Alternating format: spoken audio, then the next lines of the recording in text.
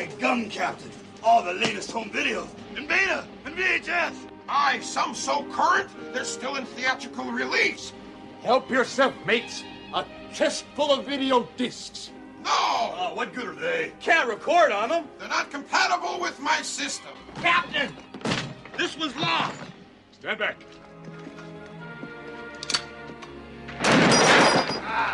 Open that up.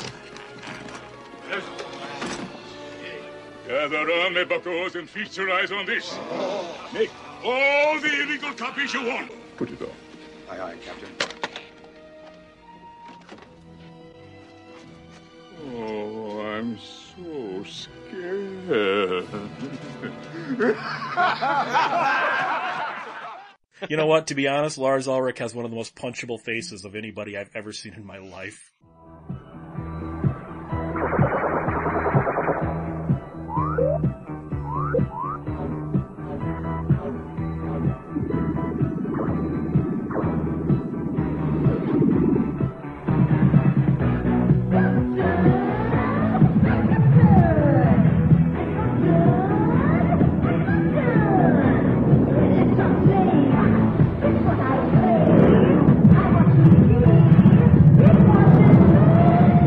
Radiodrome.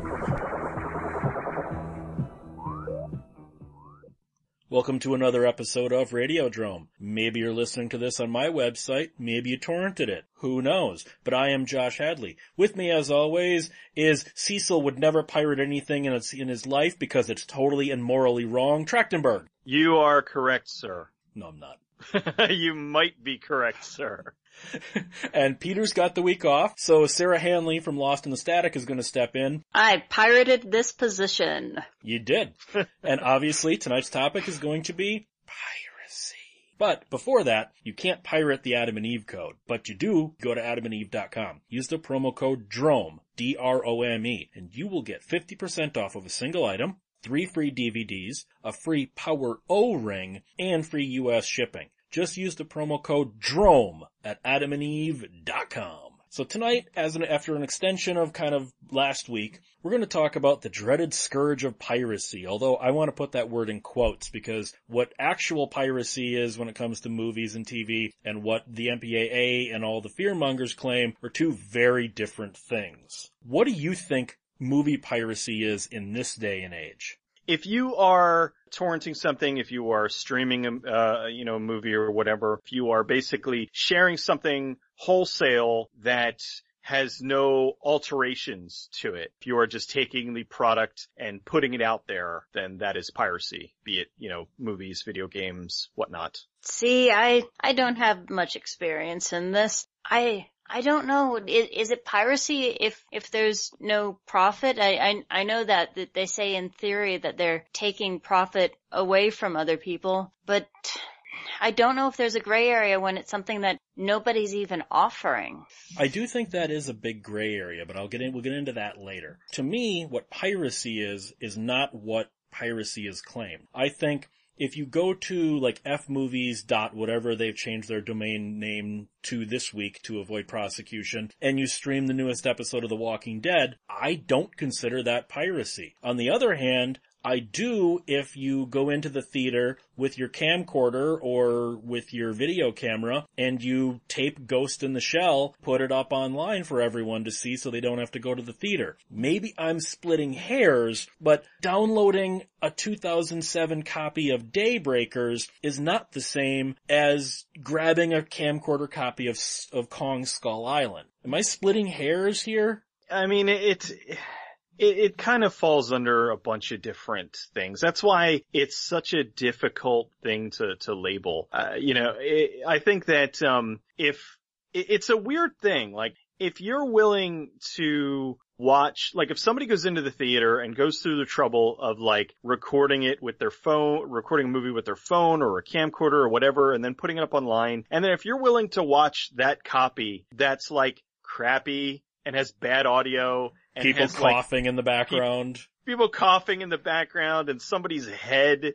Like, were you really gonna go see it in the theater anyway? So it's such a weird thing. I think that, if they were to, I know that they still make so much money on theatrical releases, but, when you see stuff like that, it's almost like if they had, an alternative to watch it at home, you know, when it's just coming out in theaters, but they would still lose a butt ton of money. And, you know, that's also a thing where they would, all right, well, people would just have these pristine copies of it that they would then do a screen capture and then they would release that. And so it's weird. I don't know. It's tough to say. There's a weird line of what people will go to the theater to watch, what people will, bother to download. I don't know, really. They have tried with smaller release movies that it's in 15 theaters on the West and East Coast, but everyone else it's available for stream. And yeah, it might cost a couple bucks. If you make something easy for people, they'll do it, especially if it is a higher quality one. Some people will, just for the thrill of having a copy streamed to them that isn't the one that they paid for. And then you can even argue, well, it is a transformative media in that it's the movie plus the coughing plus the babies crying, and you're getting the effect of sitting on somebody's shoulder in the theater watching it. We are just kind of, right now, all of us are making justifications. We're trying to justify to ourselves. Personally, I have grabbed an in-theater movie bootleg, I think 3 times in my life. All 3 times were, and I understand the realities of low budget or indie film distribution. It's not playing in a theater within 200 miles of me. Well, there's a torrent right there. Maybe I'm just justifying to myself, but you can't deny how tempting that is. I could drive 200 to 250 miles to that theater, pay for parking, pay for gas, pay for all the snacks and everything to see a movie, or I could grab that torrent. Because I know at the time I rationalized it to myself, well then maybe you should have fucking released it near me. I think in that case, you're just kind of rationalizing it to yourself, because logic would be like, okay, it's not playing near you. You're going to have to wait until it comes out DVD or video on demand, which anymore isn't that much of a wait. You know, we used to have to wait years for movies to come out, and now 2-3 months after it's in theaters, it's on video on demand, or so you're able to see it a lot faster. So it's just a waiting game. And most of the time, like, there's something that comes out, I'm like, oh, I really want to see that, and then I missed it in theaters. And then there's the temptation to go download it, but then it's like, you think about it, and then you get caught up with other things, especially with the amount of stuff on my backlog to watch. And then next thing you know, I'm like, oh, it's already out on video. And then I get it, and I have it sitting on my desk for like months. And then I'm like, oh crap, that movie that I wanted to watch that came out a year ago, I'm just now seeing it. I think that's you're just kind of making justifications about seeing it. That's not wrong, but I acknowledge that I do that. We also have to acknowledge that these are not necessarily lost sales, and I'll get into some numbers in a minute. Everybody who torrents a movie, the MPAA loves to claim that's a lost ticket sale. But in reality, most people who are willing to torrent a movie like that were not going to pay to go see it anyway. So it's not actually a lost sale. I know a lot of people who would never go see a Michael Bay movie. But if there's a torrent of it, yeah, you know what, maybe. There's this weird rationale of, I have no interest in that, but I'll take it if it's free. We also have to acknowledge that when it comes to piracy, this isn't all lost sales. Yes, there are going to be some people that are going to go, well, I don't have to pay for it anymore, but I get to see the new Michael Bay movie. Most people are going to go, it's a new Michael Bay movie. What the hell? I wouldn't have gone to see it in the theater anyway. I just don't have to wait for HBO now. Oh, and there's the argument that we had before of you have the torrent and that's immediate. And if you know where to get it, you're probably going to know where to get many different titles under that same torrent site. But the torrent is not going to be the same quality. It might have a bug. There might be something that's introduced to your computer that you don't want to be. As we were saying, the smaller movies, if they are smart, if they're trying to get people to pay attention to them, they are going to have something up on the internet because they don't have the advertising budget, and that's as close as you're going to get to word of mouth at this point. Work in their favor if they have the quality that people are going to want to watch it. All right, let's talk some numbers here. I'm going by the official MPAA numbers here. Now, they have since backed away from these numbers after mathematicians broke down how much bullshit these are. But these are the numbers we're going to use based on the fact that this is what the MPAA's piracy report a few years ago put out. They claimed in 2014, $58 billion were lost due to piracy. Do you two understand how big that number is? Oh, that's a bullshit number. Yeah, it's absolutely ludicrous. I mean, it's one of those just completely pulled out of your ass numbers. We lost $582 gagillion. See, here's the thing. I actually did the math on this. And I had a couple of people check my math, so if this math is screwed up, I got a couple other people you can blame for not catching me on it. Let's use their number of $58 billion. Now let's use a baseline of $8 a ticket. That's ballpark. And that's an average of what a U.S. ticket price is, okay? So at a baseline of $8 a ticket to come up with $58 billion, they're claiming 7.25 billion tickets were not sold in 2014. At the date we're recording this, the U.S. Census has the population at 324,834,000 and change. That means more than 3 times the population of the U.S. did not go see your movie and pirated it last year. When you put that into perspective, numbers are bullshit, huh? It's always been bullshit. It's just a way for them to further fudge the Hollywood math. There was an article that came out, or I was either looking at it or somebody sent it to me recently. They were trying to say one of the Harry Potter movies that grossed like over $1 billion somehow lost $1 billion, even though Harry Shearer from The Simpsons. That's it, the Harry Shearer article. Yes. Yeah, I can't remember what year Spinal Tap came out, like 82 or something like that. I think it's Sony that owns that. Whatever company owns that is claiming that in the 30-some years since Spinal Tap has come out, it's made a profit of $61. Yeah. Yeah, like according to Hollywood, no movie has ever profited in the history of ever. And if that's the case, then why are you still making them? And how do you have like these people that are getting paid, tens of millions of dollars? If it's so not a profitable business, why does, you keep getting record numbers every year? Oh, the ticket sales are up from last year and they're making more money than ever. And then when, the tax time comes around, oh boy, we lost money on this one. Well, and I actually want to correct myself. I misspoke. That 7 billion tickets lost, that's 179 times the U.S. population. And you gotta remember, according to the statistics, I think it was a movie line, only 3% of people in the United States claim that they go to a movie once a week or more. Only 6% are 2 to 3 times a month. But the MPAA has now started to catch up with streaming. They claim, again, these are the MPAA's numbers, streaming, illegal streaming. We're not talking Hulu, we're not talking Netflix or Vudu or anything like that. We're talking F-movies and all of the illegal pirate sites. They claim that streaming sites made up between 73.7 and 78.5% of all streams last year. Torrents are down. Torrents are only 17.2% of all piracy right now on the internet. So it's all being done via streaming now. And I think streaming makes things more difficult because isn't that just like literally showing somebody an episode in your house? When we get to streaming, the word piracy starts to expand and contract a little, doesn't it?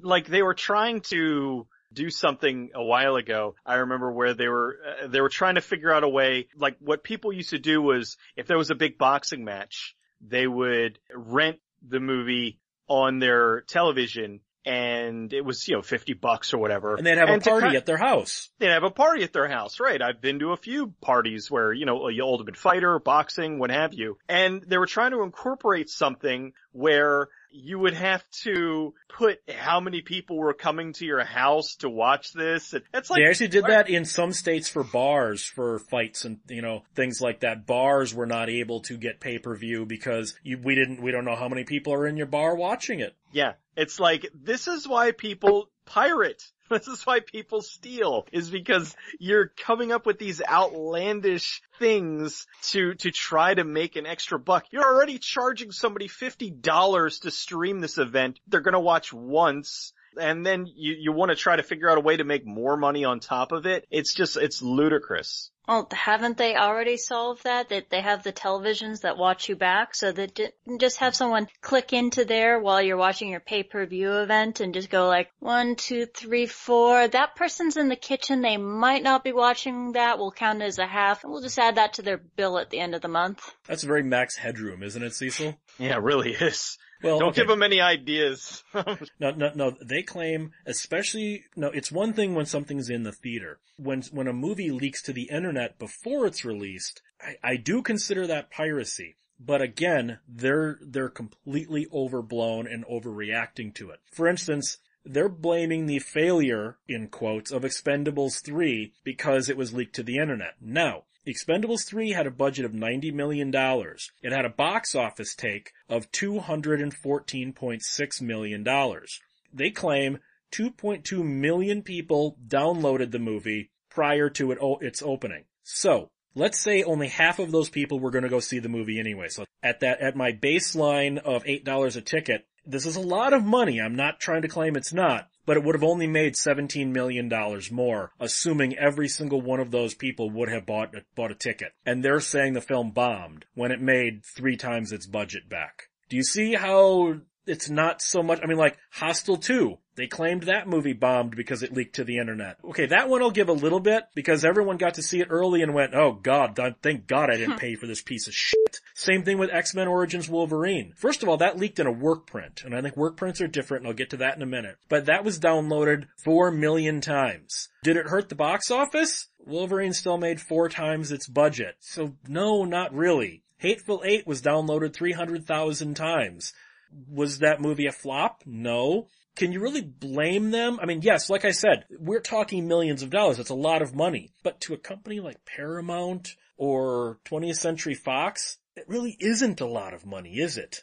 Well, see, that's where it kind of gets into a sticky area. Even if, okay, let's say Paramount, however many hundreds of billions of dollars they have or whatever, even still, losing money is still losing money. Now, I don't agree. But they didn't lose money. They still made in quotes, profit. They didn't, but the thing is, they didn't make as much money, which is losing money. Now, regardless of whether or not they lost as much as they say they did, it still was people watching the product that they didn't pay for. So it's so they did at the end of the day lose some money. Now, if it's negligible, if it, that it's regardless, they still lost money. Now, I think that they are going about it all the wrong way with this kind of stuff. And I do think that in some cases, something like the Expendables 3, I think that somebody in the studio panicked and was one of the ones that released it early, because this pristine quality print of the film leaks before the movie comes out. And then consequently, the movie still goes on and does well. But I think that something like that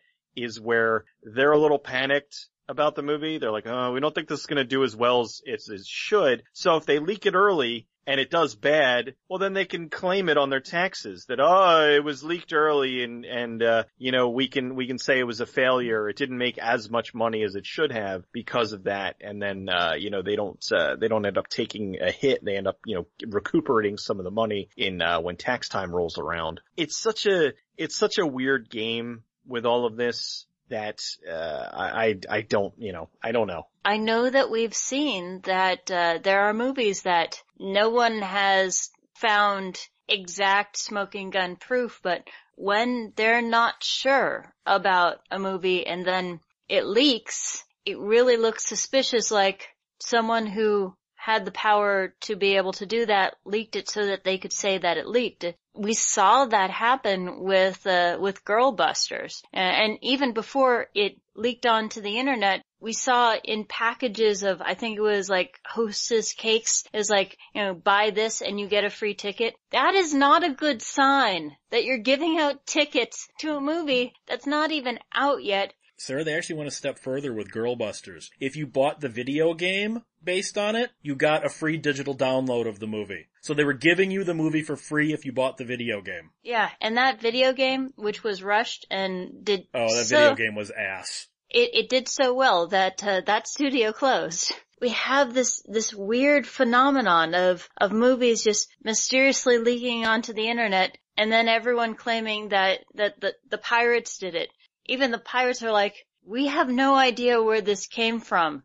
We're not saying this is a setup, but it really feels like a setup. You gotta remember, the MPAA overreacts to everything. It's like that $58 billion number I gave out. Like I said, that's their official number. They also say 140,000 movies and TV shows are illegally downloaded every single day. I'm not so sure about that. Honestly, that number seems a little low to me. Their most bullshit one is that fully 1/3 of all internet traffic, they claim, is infringing in some way. That is monumental horse shit. Now, if they said 1/3 of all internet traffic was porn-based, I'd believe that number. I don't believe piracy is 1/3 of the freaking internet. Yeah, absolutely not. I think it's, if you take all of these studies, where it's like Netflix is taking up this much of, the internet, emails and all this other things that all take up segments, you would probably end up adding it together and coming up with like 380% or some like completely impossible number. So I think that the whole thing where they're saying piracy is a huge chunk of the traffic on the internet. I think that's ludicrous, because especially when you think of how many people are streaming and playing video games, how many people are watching YouTube videos, how many people are watching Netflix and Amazon and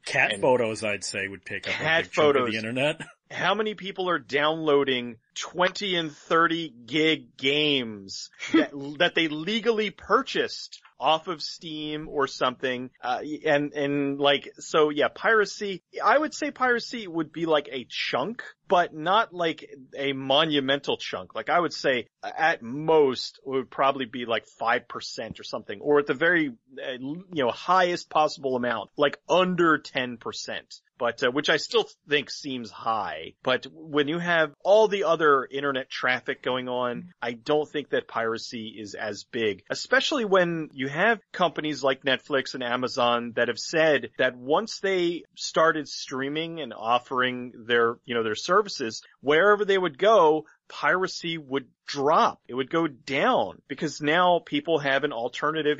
Hey, I can pay $8-10 a month and I can watch whatever. Except in a weird way, people are still pirating stuff that is being given away for free. I was going to talk about this later, but the most pirated TV shows. Number 10, The Grand Tour. I don't even know what that is, but the USA show Suits, the Fox show Lucifer, the History Channel show Vikings, The Big Bang Theory, Arrow, Flash, Westworld, The Walking Dead, and Game of Thrones. Now I get Game of Thrones and Walking Dead because those are behind a paywall. Every one of those other ones is put up on that channel's website for free, and people still torrent them and go to the illegal streaming sites. That one boggles my mind, Cecil. I have a reason why. Because a lot of them they'll overload them with commercials. The show up there, and okay, I'm gonna sit down and watch, because I've watched stuff off of, off of ABC and whatnot, where it was like, oh crap, I missed that, and I really need to see that. And you sit down and you watch it, and they'll cut off like it's one thing,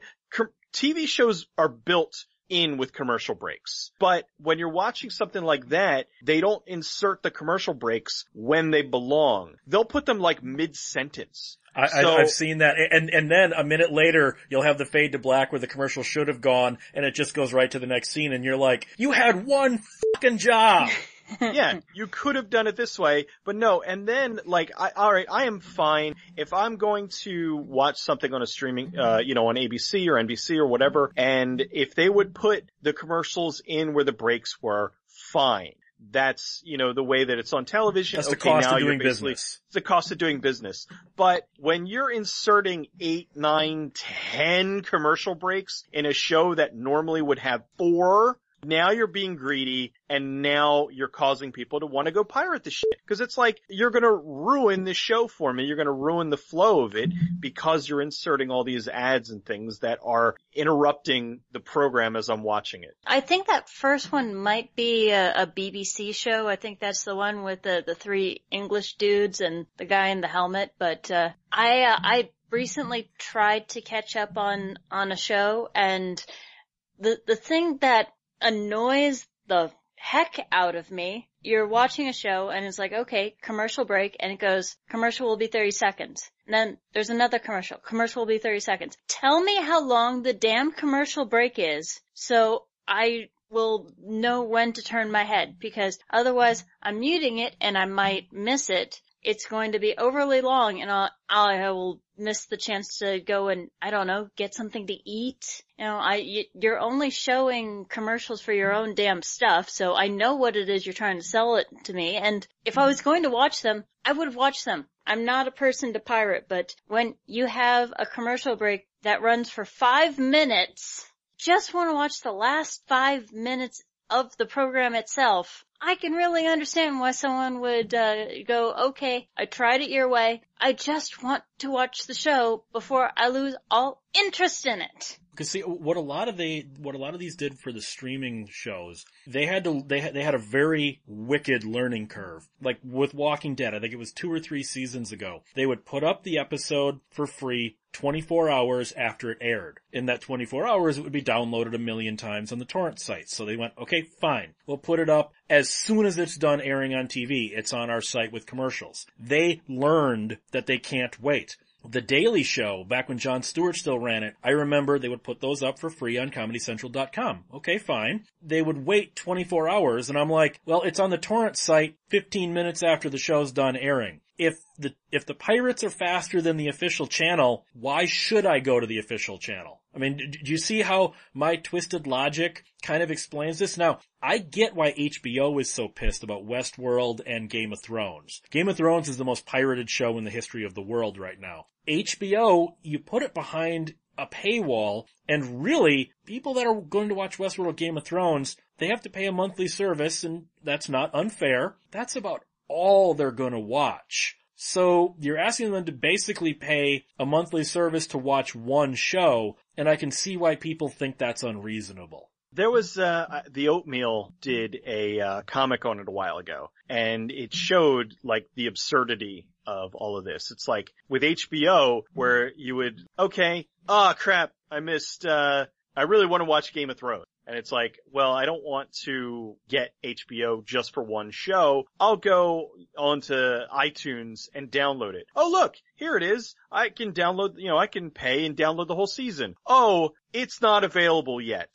So you can't buy like just the individual show. You have to wait for the entire season to finish and pay for the entire thing. And then you have a digital copy of it. You're not getting all of the bonus features and whatnot that you would if you bought the Blu-ray. Like, they show how, basically he goes through like 10 different steps. Oh, let me try to do this legally. I can't. Oh, let me try to do this legally. I can't. And then finally gets to a point of where it's like, hey, if I just pirated it, hey, look, I have it.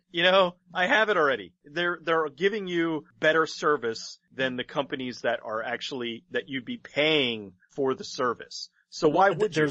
Exactly. But there's also, and again, this isn't so much justification, but to make the listeners understand why some people pirate. This might be really strange to hear in 2017, but there are still a lot of places in America that do not have broadband or free Wi-Fi or anything like that. There are a lot of rural communities. You wouldn't believe how many people in the state of Wisconsin still have dial-up. Not because that's their choice, because that's literally all that's offered in the middle of farm country. Okay? So what these people will do is, I can't stream Destination 404. I can't stream Stranger Things. But I can go to the library, take my laptop, illegally download them all, and actually fucking watch them on my home television. Places like Netflix and HBO, they assume everybody has broadband. They assume everybody has the fastest Wi-Fi connection. They don't even take into consideration that there are a lot of people who want to see your show and would pay for it, but you don't offer it. For instance, like Stranger Things. Netflix wants you to watch Stranger Things on Netflix. They want you to get Netflix for Stranger Things. They're very hesitant to put the show out on DVD, because if you have it on DVD, then you're not going to pay for their service, right? Well, a lot of people want the show on DVD. Netflix, do you realize how many professional-looking, pristine Stranger Things bootleg sets are available on Craigslist and that? That's money you're losing because you're going, no! You have to stream it! There are also different things kind of coming into this. It's very possible whatever things they came up with, for example, with the Daredevil show, with the Marvel shows, they may have come up with some sort of agreement. They can only run the show on Netflix. They can't put it out on DVD. So, just think of how many absurd, ridiculous things that copyright holders have done over the years, and just think that that's very possible. That might be a reason as to why. Now, I know Daredevil's on Blu-ray, but I know what you're talking about is a very real phenomenon. Yeah, where they'll put in restrictions. I mean, that's why there are so many shows now that just aren't available on DVD and whatnot, is because like too many copyright holders own the rights and they all want too much money, and it's just not worth it for them to actually put forth the effort to put it out, because they have 8 gajillion different people that all want to get paid. And so it's like, look, all right, we're just going to leave it here. And with something like the various Netflix shows, that could be a factor. With something like Stranger Things, because they own the rights, that's not it. But I think that in the case of something like Stranger Things, being that it is such a phenomenon, they maybe don't want to put it out there because they know that it's going to draw people to use their service. And yes, there are people in different parts of the country and parts of the world that don't have internet strong enough to where they can stream. That's not it's not the fault of Netflix. No, but what I'm saying is they should come up with an alternative to be like, you know what? Here is for our dial-up customers. Because like I said, people would still be surprised. 30% of America still has dial-up. Can you believe that in 2017? But that's an accurate number. Yes, and there are old people that still use America Online. Eventually, it's going to sort itself out. And, that's why, Google Fiber was, going to these really weird, obscure places, across the country, because they knew, all right, well, here's somewhere that doesn't have any kind of broadband. We're going to go here and have a whole batch of people that are going to, use our service, because there is no alternative. The alternative sucks. Well, that goes back into our argument about the internet should be seen as a utility, but that's going to have to wait for about 4 years, because Cecil, this conversation is not available in your region. I'm sorry. You may want to join it, but. Okay, that one actually really pisses me off whenever I'll see somebody on Facebook from like the UK. They'll post a link that looks really interesting and I'll click on it in YouTube, and this is not available in your country. And I'm like, you limey. We need to talk about, we're talking about stuff that's readily available here. Game of Thrones, Deadpool is one of the most bootleg, downloaded movies of 2016 and all that. What about when something's not available otherwise? It's a TV show that has not been aired since 1986 and somebody's got some off-air copies. Goes up on YouTube, immediately gets snatched down for copyright reasons. We have sites like Cinemageddon that are putting out movies that in some cases never even got a VHS release, let alone DVD. Is it still piracy if you're grabbing something that is literally unavailable in any other format? Technically, yes. It is that gray area. It's, because things that just aren't available in any capacity, shows that aired on television once, shows that, never made it past VHS and the VHS is long out of print. Things like the Star Wars, Christmas special, as much as Lucas wanted to bury that, would not exist if not for piracy. Shows that, aired on television and got canceled before, DVD and stuff like that came into came into play. People would have forgotten about them. I'll even open that one up a little bit more. One of the things that I love about piracy of TV shows is when a TV show is canceled in America, say there's 4 unaired episodes, but they all air in the UK. There's literally no other way to see them other than a bootleg. So because Fox or whatever American network, yes, I'm justifying to myself, you don't want to air them, I'll just get them elsewhere. My brother-in-law was in Turkey, I believe, and he walked into a video store, and the video store was selling pristine, brand new copies of movies that were from the studio. And he had found out that what they would do is, in certain places, the piracy was so high that they were selling, copies of the movies for like, $2, $3 or whatever, that the studios were trying to recoup some of that money. So they would set up shops where they would then sell pristine, beautiful copies of the movies on DVD or whatnot and undercut the pirates.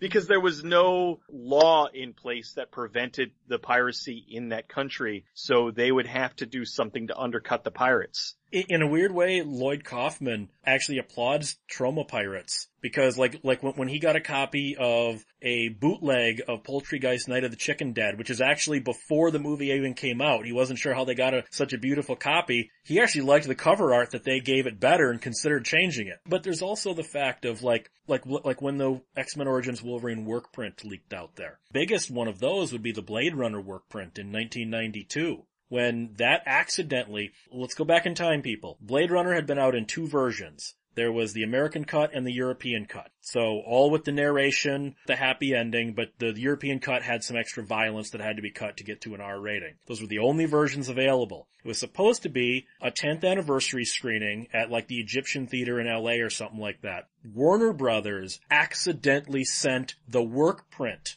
to the theater instead of the print that they were supposed to. So for the first time ever, people saw what the movie was supposed to be. Somebody camcordered it. That's a bad thing, technically, as we've established, technically piracy. That camcorder copy made the round so much that Warner Brothers actually went, you know what? There's actually some interest in this, and they went back and let Ridley Scott do a director's cut. If that had not been pirated, we wouldn't have gotten a director's cut of that. Some music groups, because see, when it comes to a band like Iron Maiden, for example, they don't make as much money off album sales as you would think. They make the bulk of their money off ticket sales to their concerts and merchandise sales. So a band like Iron Maiden actually looks at Iron Maiden piracy stats. And where the piracy is the highest, they try and make sure they schedule concerts. Why? They know there's a fan base that's going to buy the merch and come to the shows. They use piracy to make more money. That's ingenious. The studios haven't quite caught on to that prospect yet, have they? If you think about it, it seems like the TV shows, for example, they're working directly against the people who are trying to hype up their show, because you have the show and you're telling people the show is going to be on blank night and you have to see it as soon as it comes out because everyone's going to be talking about it, because you don't want to be the person who doesn't know about it. You're going to be spoiled on it. And if you don't have the network, or if you don't have the ability to see the network, you're going to know things that you shouldn't know before you see it, and it's going to cut your enjoyment of it. You still want to know about this. So if you can't see it any other way, you could see piracy as the way that you stay relevant in the conversation about the show that you would love to support if you could. Well, some studios have, let me rephrase that, not studios. Some producers have figured out a way to use piracy to their advantage. For instance, during Dexter's final season, as well as, what was that other show that was that Ray Donovan it was paired with? Pristine copies of the first 4 episodes of that season leaked to the internet. Absolutely pristine copies about a month before the show came on the air. They were downloaded so many times, yet they also had the highest ratings for a premiere for each of those shows that were out there. The producer of both of those shows kind of hinted he might have been the one that accidentally let some copies out, because it built up a ton of hype and everyone tuned into Showtime on that Sunday night. Some producers are smart about this. Well, it's the studios that aren't. It has been shown that if somebody sees a bit of something that they like, then they are going to want to see it when it comes out. They are going to want to see the better copy of it. There are people that will torrent, let's say,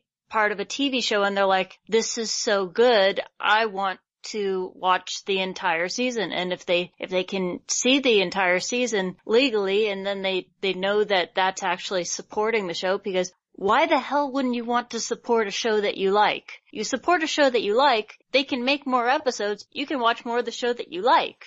Look at a show like Mystery Science Theater. Mystery Science Theater 3000 would have never become the cult show, the cult hit that it became if it wasn't for what would be considered piracy. Remember how at the end of almost every episode until the Sci-Fi Channel years, Keep trading where the it tapes. said, keep circulating the tapes? You'll notice as soon as they signed with Sci-Fi Channel, which was owned by Universal at the time, you'll notice that went away. I'm sure a lawyer said, get that off! Another reason why they only lasted, a short while on 2 Sci-Fi. seasons, I think, on Sci-Fi. Well, also, I mean, there's a lot of factors into that. And if you want to go into the music side of things, Metallica would not have taken off if not for, and they even admitted it in one of their things, which was why it was so irritating when they went. That whole Napster thing just pissed me, because literally, I get them being pissed off at Napster. Well, it was mostly, but they were suing their own fans for being their fans. Right. It was Lars, and even the other members pretty much said that was his thing. Like, they kind of let him do that. They weren't really into it, and that was one of the reasons why Jason left, was because he's like, hey, are we gonna make some music? There's also the fact with Metallica, though, these guys, and I'm not gonna get into this whole thing, but they are avowed plagiarists. Look at how many bands have accused Metallica of stealing their material. And then Metallica has the balls to say, how dare you steal our material? Animated thing. Where James Hetfield is the Hulk? Yeah. I remember that one, yes. Money good, Napster bad. I remember that. Perfect. And then Lars is the biggest douchebag in the world, which was accurate. They make him like really short, and he just jumps around like a chimp. That was perfect. You know what? To be honest, Lars Ulrich has one of the most punchable faces of anybody I've ever seen in my life. Now granted, I still love Metallica, but I think that was just a very ugly time.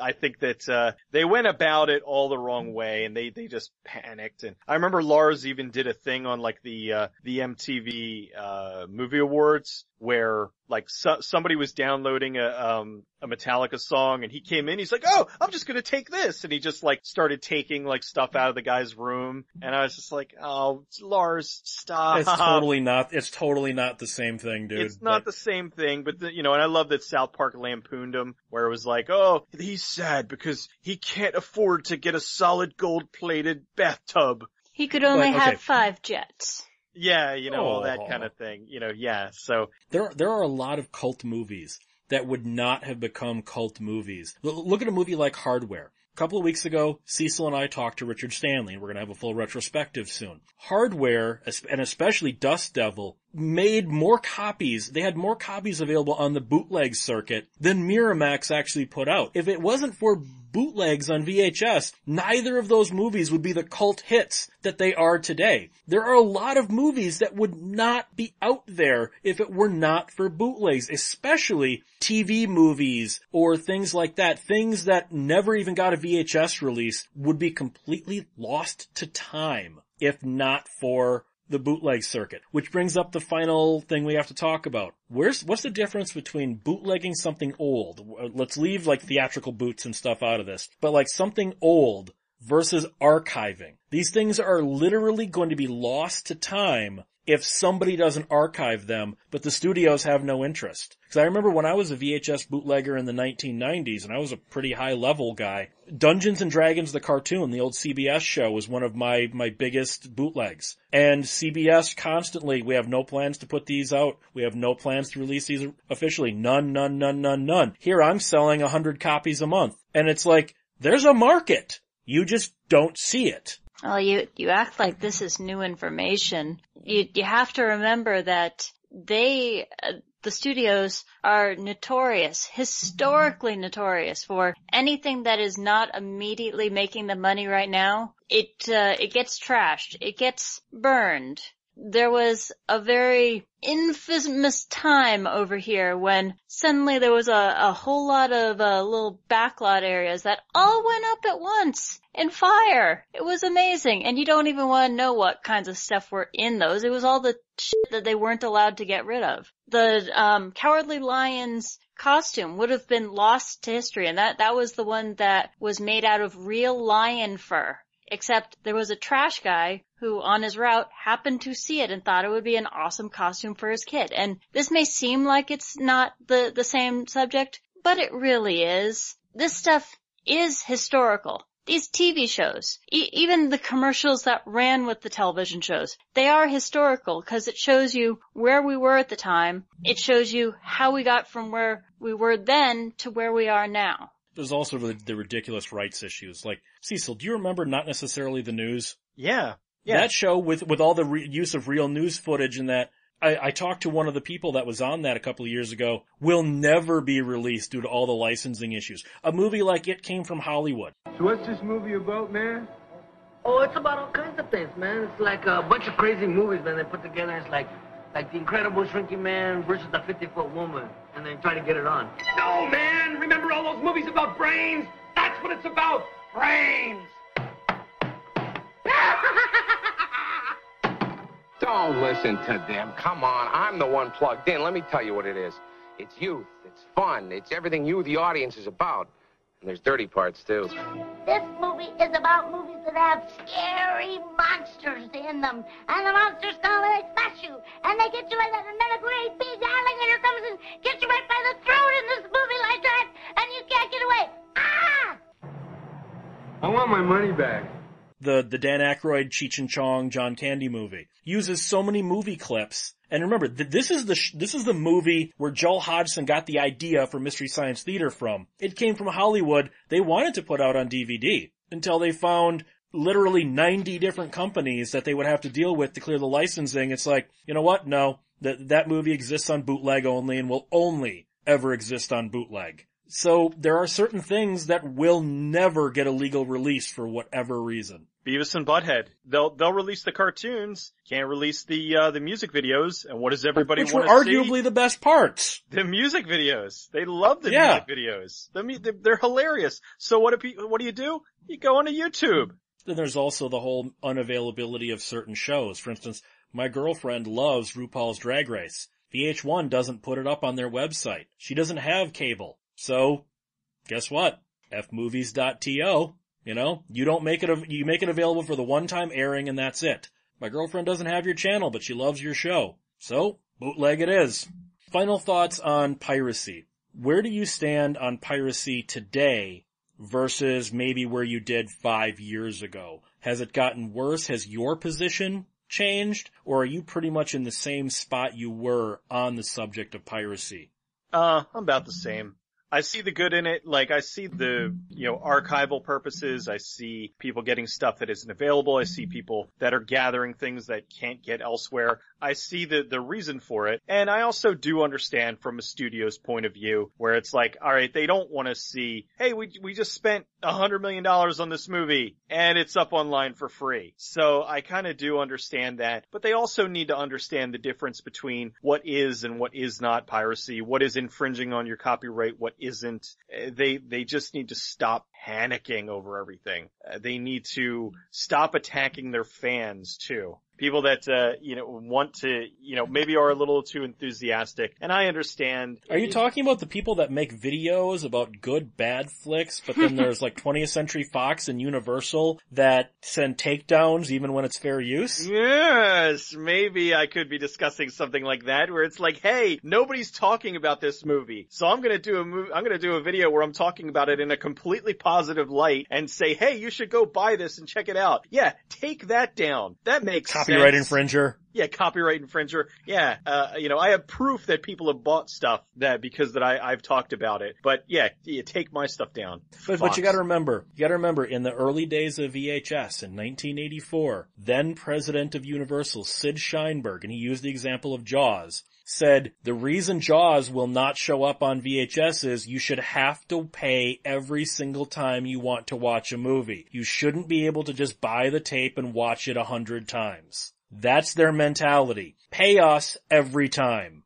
Well, this is also the same people that are like, cassette recorders are going to put the music industry out of business. VCRs are going to put the movie industry out of business. DVDs are going to put the movie industry out of business. Everything is going to put the movie industry out of business. And then what happens? The movie industry is making more money than ever, or the music industry It goes back even farther than that. Remember, TV was going to put the movie industry out of business. Yeah. And then TV was going to put radio out of business, and, Mm-hmm. It's always these people that don't understand technology that are the ones that are in charge of the money aspect of it, and then that ends up screwing everybody else over. There are things that we would not even know about if it wasn't for piracy. We would never have seen the best movie version of the Fantastic Four without piracy, and I'm sure that they hate that it's out there because their legitimate versions aren't as good as the one that the actors and the people who worked on it are so happy is out there. That they're glad that people were able to see their She's talking about the efforts. Roger Corman version, people. Of course. When I see a better version, I will admit it. I appreciate the efforts when it's there to share with people. When it's there just to stick it to the man, I can appreciate that on a different level. I don't endorse it, but I don't know. I'm probably where I was before. I try to look at it fairly. At least we're not back in the old days. Remember when you'd be trying to watch the season finale of a show in the late 90s, and then there'd be a thunderstorm and you'd lose power and you'd have to wait till a rerun later in the summer? Now we can just go to Hulu. Yeah, that was the wonderful old times, or, or you're messing with your rabbit ears and the signal goes out or something, and yeah, it's, goddamn breaking news. I don't care if a cop got shot. I want to see how Hill Street Blues turns out. Oh, there were so many shows that I would be watching in the, in syndication, and you're watching it, you're getting into it, and all of a sudden, and this is a test of it's like, what? Why? Broadcast system. Yeah, this should not be on right now. And then it comes back as a commercial is on. It's like, son of a bitch. So on that note, where can we find Cecil? Hopefully getting Universal it's Paramount and 20th Century Fox that are your two biggest nemesis off your back, right? Yes, Paramount's the big one and Fox is the other. Like, Paramount claims everything. Fox does not go after like reviews, but they go after the other videos. So yeah, they're my two biggest headaches. Stop it. The thing, and I've said this before, it's essentially because I'm still not big enough. Like, when you've got larger channels, when you've got the Chris Stuckmans and whatnot, and even he runs into headaches, but he goes on Twitter and is like, hey, this company's after me, and then it gets retweeted and tweeted a bazillion times, and then they're like, and then they drop it. Now, it doesn't always happen, but it happens a whole lot more than me, where I'm like, hey, this company is going after my, Paramount, I used one poster, and they're going after the video, and then I'll get it retweeted a couple of times, and then nothing happens to it. So that's why I'm, like, I got those people like, oh, you're gonna go see, Ghost in the Shell? Like, nope. Well, where can people find you doing your reviews while they're still up? You can find me doing my reviews while they're still up at escapistmagazine.com, as well as goodbadflix.com, and Facebook, YouTube, and Twitter, goodbadflix. Sarah, where can people find you? Well, you can find me acknowledging that I think that Cecil finally cracked the code on that insane number. They're counting every single time that there's a frame of any of their property on it. So someone has a t-shirt, someone has a poster, someone happens to say the words super and man in a sentence. You'll find me trying to avoid this reality on 1201beyond.com, on the Twitters, and on the Facebooks. I'm going to work on some pretty pictures. Well, you can find me at 1201beyond.com. You can contact this show at 1201beyond@gmail.com. And if you guys pirate this, and yeah, I give this show away on my website for free. You don't have to listen to an ad before the show or anything to click on it. Radiodrome still shows up on torrent sites because me, right? Alright, Scurvies. Listen and listen. It was on the good ship Venus, by Christ you should have seen us. The figurehead was a whore in bed and the master of Edmund Penis. The captain of this lugger, he was a dirty bugger. He wasn't fit to shovel shit from one place to another. Friggin' in the rigging, friggin' in the rigging, friggin' in the rigging, there was fuck all else to do. Captain's name was Morgan, by Christ he had a gorgon. 10 times a day sweet tunes his play on his fucking organ. The first mate's name was Cooper, by Christ he was a trooper. He jerked and jerked until he worked himself into a stupor. Friggin' in the rigging, friggin' in the rigging, friggin' in the rigging, there was fuck all else to do. Hold on, give it some butter.